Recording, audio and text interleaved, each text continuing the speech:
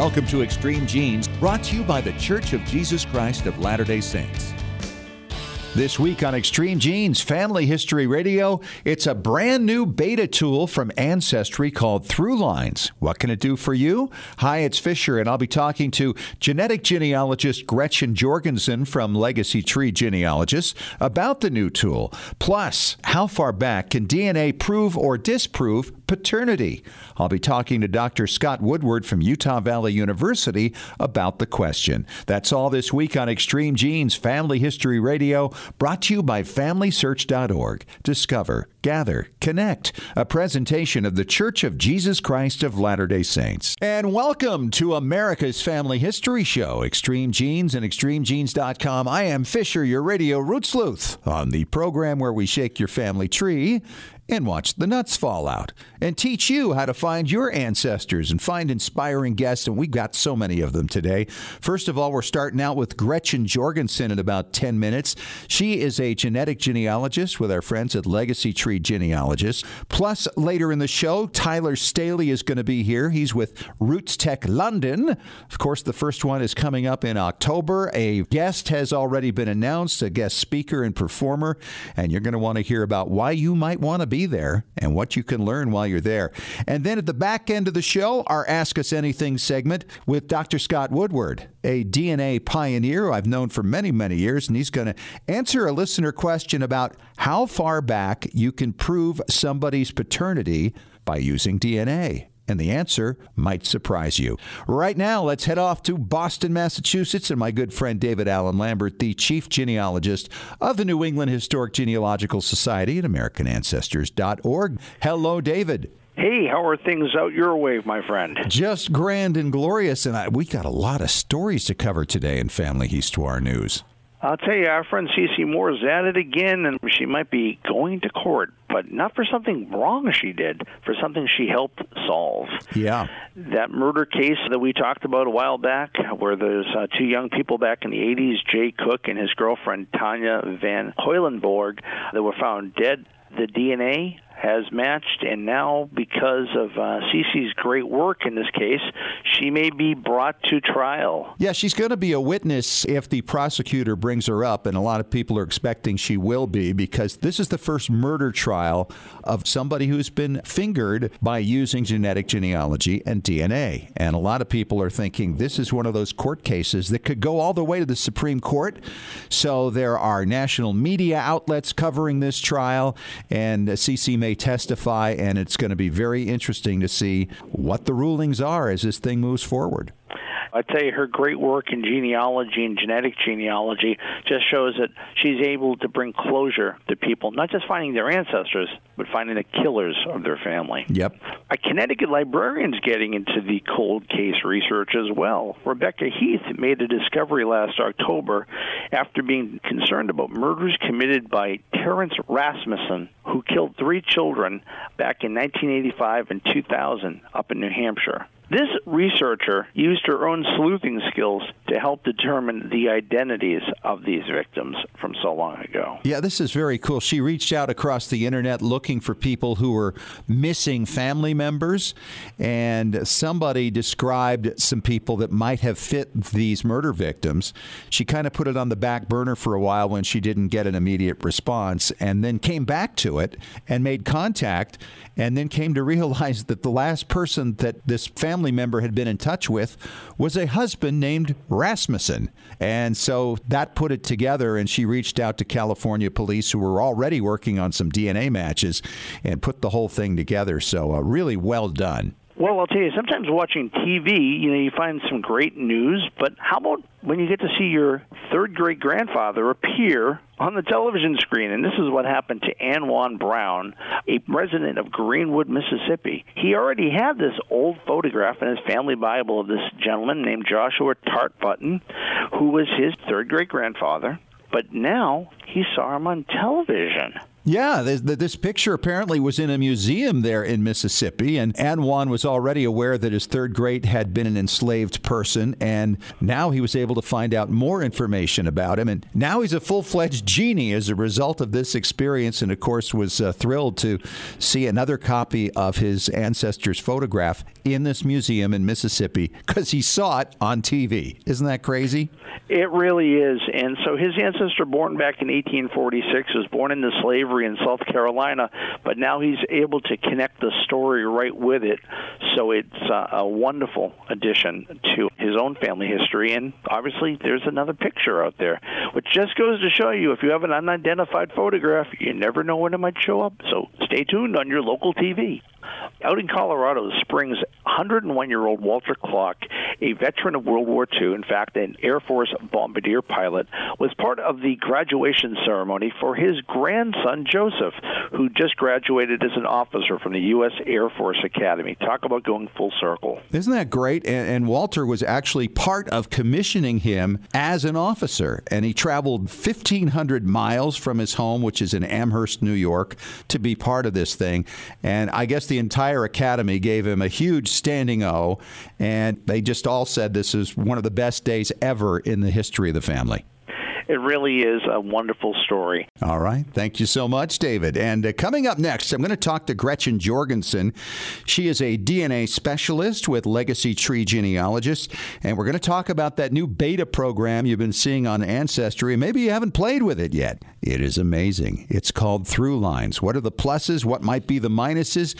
Tickled to be meeting Gretchen Jorgensen. She's a genetic genealogist for our friends at Legacy Tree Genealogists. And Gretchen, welcome to the show. Nice to have you.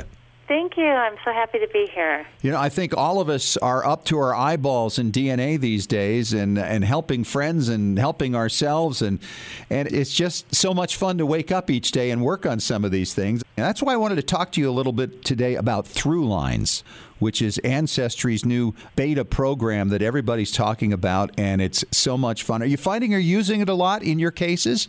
I am. I have to admit that when it was first announced, I was a bit on the skeptical side. I just wasn't sure what it was going to be able to do or how useful it might be. But once I got in and started playing around with it, I have found it to be really helpful, and it's just making some really impressive connections, in my opinion. I've used it with my own family, and I've used it with client research, and am finding it to be incredibly helpful in both kinds of situations. You know, I totally agree with you. And I've just used it this morning, in fact, looking at a case that I'd worked on in my own family. My wife's mother's line, we weren't able to get back past her third great. And so we did a Y test on her uncle to get, you know, the male to male to male line and try to figure out if we can connect into a name line. And we got one match at that time. And then a few months later, we had a second match come along. And both of these two matches came from the same couple in Northumberland County, Pennsylvania. And this was pretty cool. They had done some research and found out that, yes, they had had a son named Jesse that fits the rough timeline where this Jesse Burke was supposed to have been born. And then it's a matter of, well, wait a minute, are there autosomal proofs that this was the proper connection? And as I look on Throughline now, I can see more and more matches coming in. We've got over a dozen autosomal matches from people who descend at the correct level to indicate the correct relationship to help us to know that we've got the right person. That's really powerful, isn't it? It is. And, yeah, I mean, that's a great confirmation point. And I'm betting that some of those matches that you're finding through Throughline might not have been that straightforward for you to identify any other way. That's right. The way that the tool works is pretty interesting. It's a kind of a follow-on to Ancestry's DNA circles, which looked at the trees for people that shared DNA with each other and had a tree connection to each other. But Throughline also pulls in family trees from the entire Ancestry network of trees, including private searchable trees, not just the public trees. So there's so much more data that's being looked at that it really finds things that are, in some cases, pretty obscure. I've been impressed. And I know in my own family research, some of the connections that it made, I had found and put in a tree that was offline, so it wasn't just reading my tree, but it made connections that took me a very long time to figure out, and boom, they're just there. They're just there. Yeah, I had this happen with another person who came in as a descendant of my third great-grandparents, and I would have never found this person. She only had grandparents' names on her tree, and she didn't have anything other than a name, which was fairly common there. I would have never stumbled upon that. But because of the wife's name and everything, the algorithms picked it up and then tied it into my tree of descendants and took it back to the third grade. So I'm looking at her situation and thinking, wow, if she looks at this, she's going to figure out all the way back to her third great-grandparents and know who they are, and then take their lines, which I developed decades ago, that go back hundreds of years from her grandparents, which is an amazingly powerful tool. Yes, it is. That's pretty incredible, actually. There is a downside to this, though, of course, and that is the idea that if somebody uses an adoptive family line or something, you can start to believe that that's the bloodline. Correct. The conclusions that Throughlinez makes are only as good as the data in the family trees that it's looking at. And if there are errors in those trees, then... Oh, and there are never any of those. No, I'm sorry. Yes. I shouldn't have even said that. Then you may get some results that don't quite make sense. And as I'm sure you've observed as well, if someone publishes a family tree, they tend to get copied and copied and copied. And if that information is incorrect, then that can spread like wildfire, actually. So, it's important to verify anything that you find in Throughlinez or a family tree or any other source. And that's just an important part of any genealogy research. But I view it as a head start. It can give you a lot of clues that would be difficult or time-consuming to find otherwise, and then it's much easier to confirm or refute that kind of connection than it is to find it in the first place. Yeah, that's really well said, Gretchen. I'm talking to Gretchen Jorgensen. She is a genetic genealogist with our friends at Legacy Tree Genealogists. And we're talking about this whole new thing with Throughlinez and the pluses and minuses. I remember at Roots Tech, this was announced, and a lot of people were like, oh, but it's bringing up wrong information. And you're absolutely right. We get so many sources all the time that do turn out periodically to be incorrect, but that's really incumbent upon us to figure that out before we accept it as gospel. When you look at some of the information that's in there, I'm finding it's getting easier now, don't you, Gretchen, that to correct information that's been copied and copied and copied, that takes on that life of its own. In the past, it's like, oh, forget it. There's no way it's ever going to get fixed. But more and more people are figuring it out now because of things like this. I think so. Yeah, and I think sometimes you'll get lucky and can contact a relative and tell them that their tree is wrong and they'll change it. I actually have had some success with that. But I know that that's perhaps not typical, but I guess publishing the truth is a good way to combat that. If your tree is correct, hopefully somebody will copy you instead of the wrong tree. Yeah, right. Family trees can be erroneous, but so can death certificates, even birth certificates, all kinds of records. That verification step has to be part of the research process. Yeah, I was looking at a thing the other day where the birth certificate gave the name of the parents, which I presume to be accurate, and every DNA clue that I'm getting says that it is accurate. But when he joined the war, World War II, his enlistment record gave the names of his parents, and he gave his father's third wife's first name in the record. And I thought, see, that could throw anybody off really quickly if you don't know better. Yes, definitely. I have a case in my family of two couples with the same first names and same last name living in the same county for generations, and a lot of overlap in the names of their children. And so those couples have been conflated in family trees throughout the years, which, is not surprising. I ended up with a Throughlinez connection to a descendant of the other couple. So the Throughlinez information was not quite correct because it had both Patrick Corrigans as being the same person. But the interesting thing to note about this is that Throughlinez only makes a connection when you share DNA with someone else. And I do share DNA with this person. And so that even though it's incorrect, it's still interesting to me because somehow I am related to this person, and that introduces the possibility that these two Patrick Corrigans may have been related to each other. Oh, wow.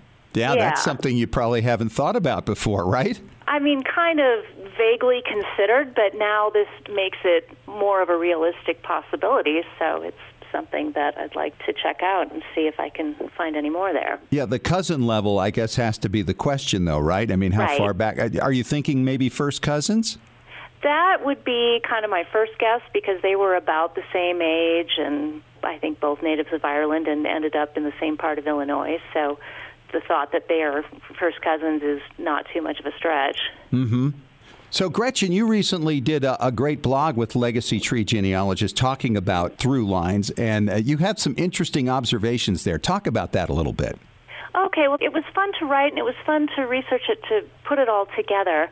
I looked at the family of John Berger, my second great-grandfather, because he's one of my brick walls, and I don't have a lot of information about him. But several of his descendants have tested with Ancestry DNA, and they were coming up in through lines. And so I looked at the data for that. And while I didn't directly find out anything about John, that exercise really gave me some great ideas of how I can move forward in that research. I found that when I looked at the list display in Throughlines, that there was one of his children whose descendants have not tested at all, and other lines where they're pretty underrepresented or they're all fairly distant, and I know that older testers are available. So it kind of helped me put a plan in place of who I might contact to ask them to test, and especially getting some older testers in there, which, as I found out, weren't really in the mix as much as I had thought. Interesting stuff. Yeah, I mean, there are all kinds of new things we learned from this, and I'm sure Ancestry, the people there themselves, are figuring out new things about it as well. She's Gretchen Jorgensen, a genetic genealogist with Legacy Tree Genealogists. Thanks so much for the insight, Gretchen. It's been a lot of fun talking to you. Thanks for joining us, Gretchen, and we'll talk to you again. All right, thanks so much. And I thought it was about time we checked back in with the marketing manager for Family Search International, my friend Tyler Staley. And Tyler, you're making those announcements again. Hey, Scott, great to talk to you. Yes, we are. We have a lot of exciting things coming for Roots Tech London. As you might have seen just last week, we announced Donny Osmond as our first keynote speaker. Yes, the Donster. Is he going to perform too? He has to, right? I mean, it's not the same if he only speaks. So yes, to answer your question, we definitely want him to perform a few numbers. He'll be speaking about his own family, and his own family history, but he's also got some great music to mix in. Yeah, absolutely. And he did speak, of course, at Roots Tech in Salt Lake City a few years ago and did a great job with it. And I can imagine he's got a lot to share with his European fans and friends. He totally does. We were on a call with him, just before we announced him on our website, and he was telling us about, the majority of his ancestry coming from the British Isles and from the United Kingdom. And so he's always felt that special, affinity to the UK. He's performed there many times throughout his career, and it's just a second home to him. And so he's excited to be going back, and we're excited to have him. He's passionate about family history, which a lot of people would be surprised to learn about. But he's got a whole page on his website, Donny.com, about his own family history and the research he's done. So we're really excited to have him. Well, I've known Donny for many, many years, and I know he's all about his family. He is. And so that's going to be great fun. Who else have you got coming that you can talk about? Yeah, the other great news we have, as you know, at Roots Tech, we kind of have that model where there's a keynote speaker every day. So Donny's the only one that I've got to announce so far, but we have two others that'll speak on the Thursday and the Friday of Roots Tech London. And so those announcements will be coming here in the next few weeks. But we also just recently announced all of the entire Roots Tech London schedule. Ooh. That's good. So, yeah, right. I mean, this has been a work in progress because, as you can imagine, we received over 400 class submissions for Roots Tech London. And so our team has just been whittling those down, trying to find the best content that we can offer to our attendees at Roots Tech. So if you're looking for a one-stop shop to come and have classes on anything, right, from DNA research, which we know is huge, especially as you know, and from methodology to how to preserve your own family stories, any of those kind of topics you can find at at RootsTech London. Well, and it's looking like it's very Eurocentric, shall we say. You're going to get a lot of classes there in London that you do not get at the original RootsTech in Salt Lake City, Utah. Yeah, exactly. We recognize that, the audience for both of the events are going to be a little bit different, right? And here in the United States, we get more of an American attendee who are interested in different topics. And in Europe, we're anticipating a little bit different. So we're doing our best to customize this event to that audience and to their needs. So I'm scrolling through the schedule, just here and looking at the wide range of classes, a tour of the European archives by Miles Meyer. That looks like a great one, right? I'm seeing a bunch of classes on Irish research, on German methodology. Here's one on how to read German handwriting. We actually even have 2 classes on tracing your ancestors from India. So we have a wide range of classes where we recognize that London is truly a melting pot for people from all walks of life and diverse backgrounds. And so it's a conference we're hoping will speak to a wide range of attendees. Well, if you stand at the White Cliffs of Dover, you can see the coast of France. Yep. It's just across the way. It's almost like Long Island from Connecticut. It's just not that far. Yep. And you think about the history of the British Empire and all the countries that kind of flow into that. So, all these countries are so closely connected, and all the invasions throughout time. There's got to be so much interesting material to be had there. And most of the instructors, they are European, are they not? Correct. Yeah, we've worked really hard to, recruit and be introduced to the top genealogy experts there in the UK and throughout Europe. And so we've got a wide range of speakers coming to represent those different topics, some from France, a couple from Belgium, obviously a lot from the United Kingdom, a couple from Australia as well. So wow. It's fun to see, the diverse backgrounds that people are coming from here. Oh, well, absolutely. And the connection between Great Britain and Australia, there's so many ties there, as with Canada, very similar Correct. there. I mean, really, they were all kind of criminal colonies, including our own to some extent in the early years. And so I would imagine there are a lot of records there that people have never even thought about. That's the fun part, isn't it? Where you go to something like this and you go, oh, those records exist? Yeah. Oh, I can get them here? Oh, yeah. I can see that right now, this week? Yeah.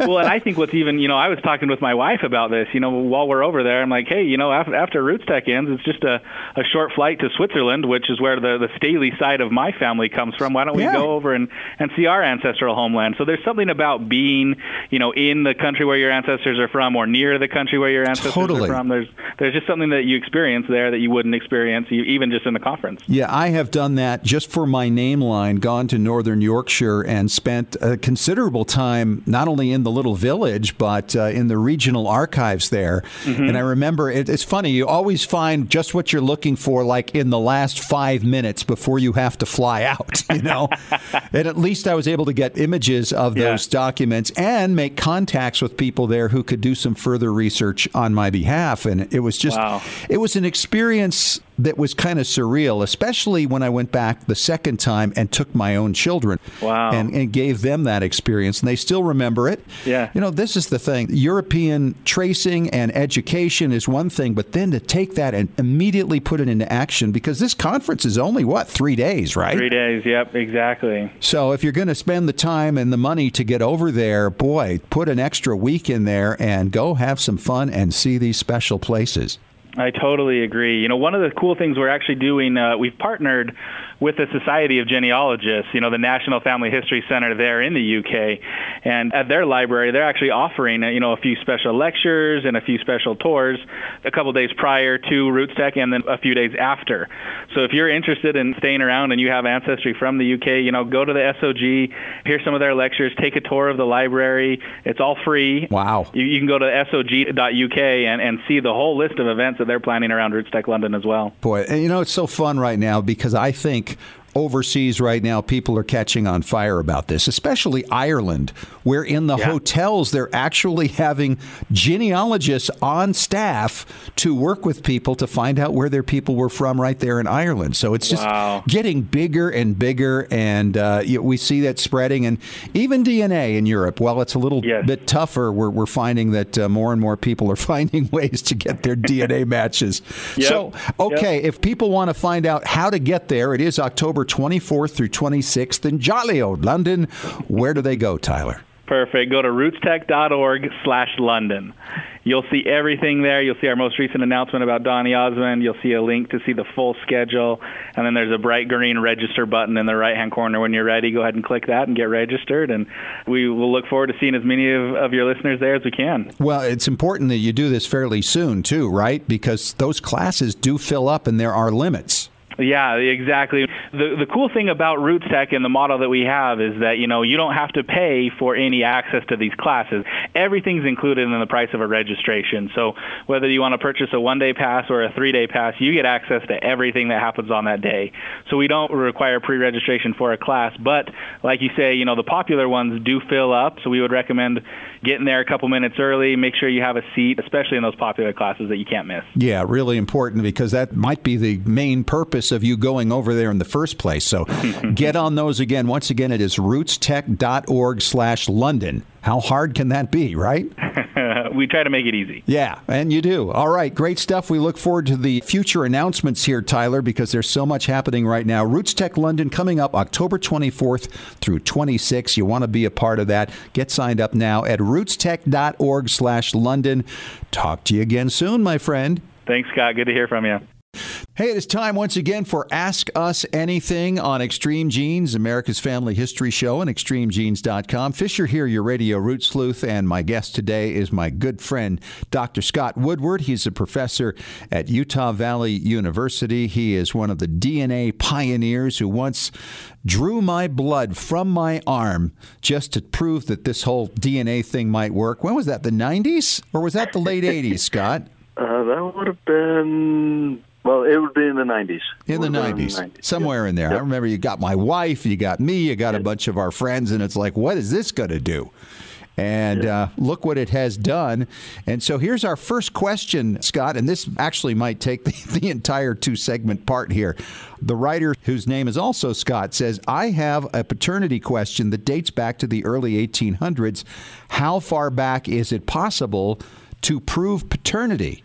Oh, that's a great question, because it's one that actually we had at the very beginning of trying to put genetic genealogy together. How far back can we go to reconstruct family histories based on DNA? Mm-hmm. And we've been looking at paternities for a long time. And the first usual tool is to use the Y chromosome. Right. Do you have a direct Y chromosome link? The problem with that is that it can only answer questions that are male to male to male to male to male. And if you have that lineage, you can go back a lot of generations. I mean, we can go back a couple of hundred, maybe more years with real accuracy. But you don't know how far back the link comes in, the common ancestor through that, do you? Right. And that's a problem. And it doesn't rule out brothers or uncles, like in the Thomas Jefferson case, and things like that. And so the real question we had is, can we use autosomal DNA to reconstruct not just the paternity, but also on the mother's side? So can we look at the parents a number of generations ago and determine whether or not these are, in fact, the correct parents for an individual? And I should say here, by the way, for people who aren't real familiar with DNA, autosomal test is the standard test that you get now from Ancestry.com and Family Tree DNA and 23andMe and MyHeritage. Correct. Yeah, that's the one we're talking about. And we just published a paper, actually, on a case like this that goes back just about 180 years to the parents, asking the question, who is the correct father in this family? And we've been able, using that autosomal DNA, to identify the correct father in this family. And this is not a male-to-male-to-male-to-male case, obviously, or you'd be using more Y, but you did it through autosomal, which makes me think, okay, for people who aren't familiar, once again, the further back you go, the less and less DNA you share from a common ancestor with people. So you had to have a lot of different people who you believed were descended from them in order to reconstruct what you thought the parentage might be, right? That's correct. We actually looked at 56 individuals from the two families.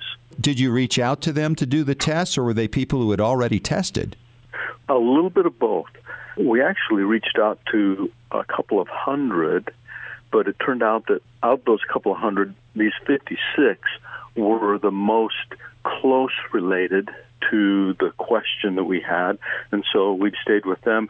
Some of those had already been tested on their own. Others, we encouraged them to do a DNA test, and then we were able to collect that information and do the analyses. Wow. When we get back, the deeper we get in the past, the more individuals we usually need in the present to piece all of this together. But out of the 56 individuals that we tested, it turned out that it only took really 6 of those individuals to really get the majority of the answer, the bulk of the answer. We were able to get through just 6 individuals, so that's not bad. So they basically had a higher percentage of DNA than normal for that kind of distance? What are we talking about, 6 or 7 generations? Yeah, we're talking 7 generations, 6 generations separation between these individuals who are living today back to their common ancestor and back to today. And so these average 6 or 7 generations. And we had others that were 8 generations apart that also add some information to the story. But these 6 individuals had the bulk of the information, and so we used them and were able to solve this question of paternity. Were you trying to disprove paternity or prove paternity? Both. And that's where this study is really interesting, because not only could we rule one person out, but we could also identify an individual who was the most likely father of this family. Wow. So often we're just trying to rule somebody out. But in this case, we were able to rule that person out and find the real father with a really high probability. So, in answer to the question, you can really go back quite a long ways. How far back would you be comfortable saying you could do this? I mean, you're at 180 there, 180 years. What would you say you could do accurately? Yeah, it's the number of generations that are the important part. So we're talking about 6 generations separation between these individuals that are living today. To the closest descendants, right? Right. And I think there's some cases where we might be able to go back 7 and 8 generation separation and still get fairly high numbers. And so depending on how many years per generation, we may be back almost 200 years in some cases. Wow. Haven't seen one of those yet. Haven't worked on one of those yet, but I think it's probably within our reach. Okay. Because, my wife's side, we recently had a find where Y-DNA identified a couple of matches that came from the same couple in Pennsylvania, but it was the autosomal tests that showed at least a dozen different matches that came through different children in that line. And the father in that household was born in 1755. Yeah, that's the power with the greatly increased number of pieces of DNA that we can look at with the autosomal. And it's going to allow us to reach back to 250 years. It's pretty exciting. It's great stuff. He's Scott Woodward. He's a DNA pioneer. And thanks so much, Scott. And thanks so much to our listeners for the question. If you have a question for Ask Us Anything on any topic, just email askusanything@extremegenes.com. Well, we have reached our limit for this week. Thank you so much for joining us, and I hope you got a lot out of this. Boy, there was so much to cover with DNA, talking about through lines with Gretchen Jorgensen from Legacy Tree Genealogists earlier, and of course right now with Dr. Scott Woodward. Hey, thanks again for listening. We'll talk to you again next week. And remember, as far as everyone knows, we're a nice, normal family. This has been Extreme Genes. Share your family story by going to FamilySearch.org.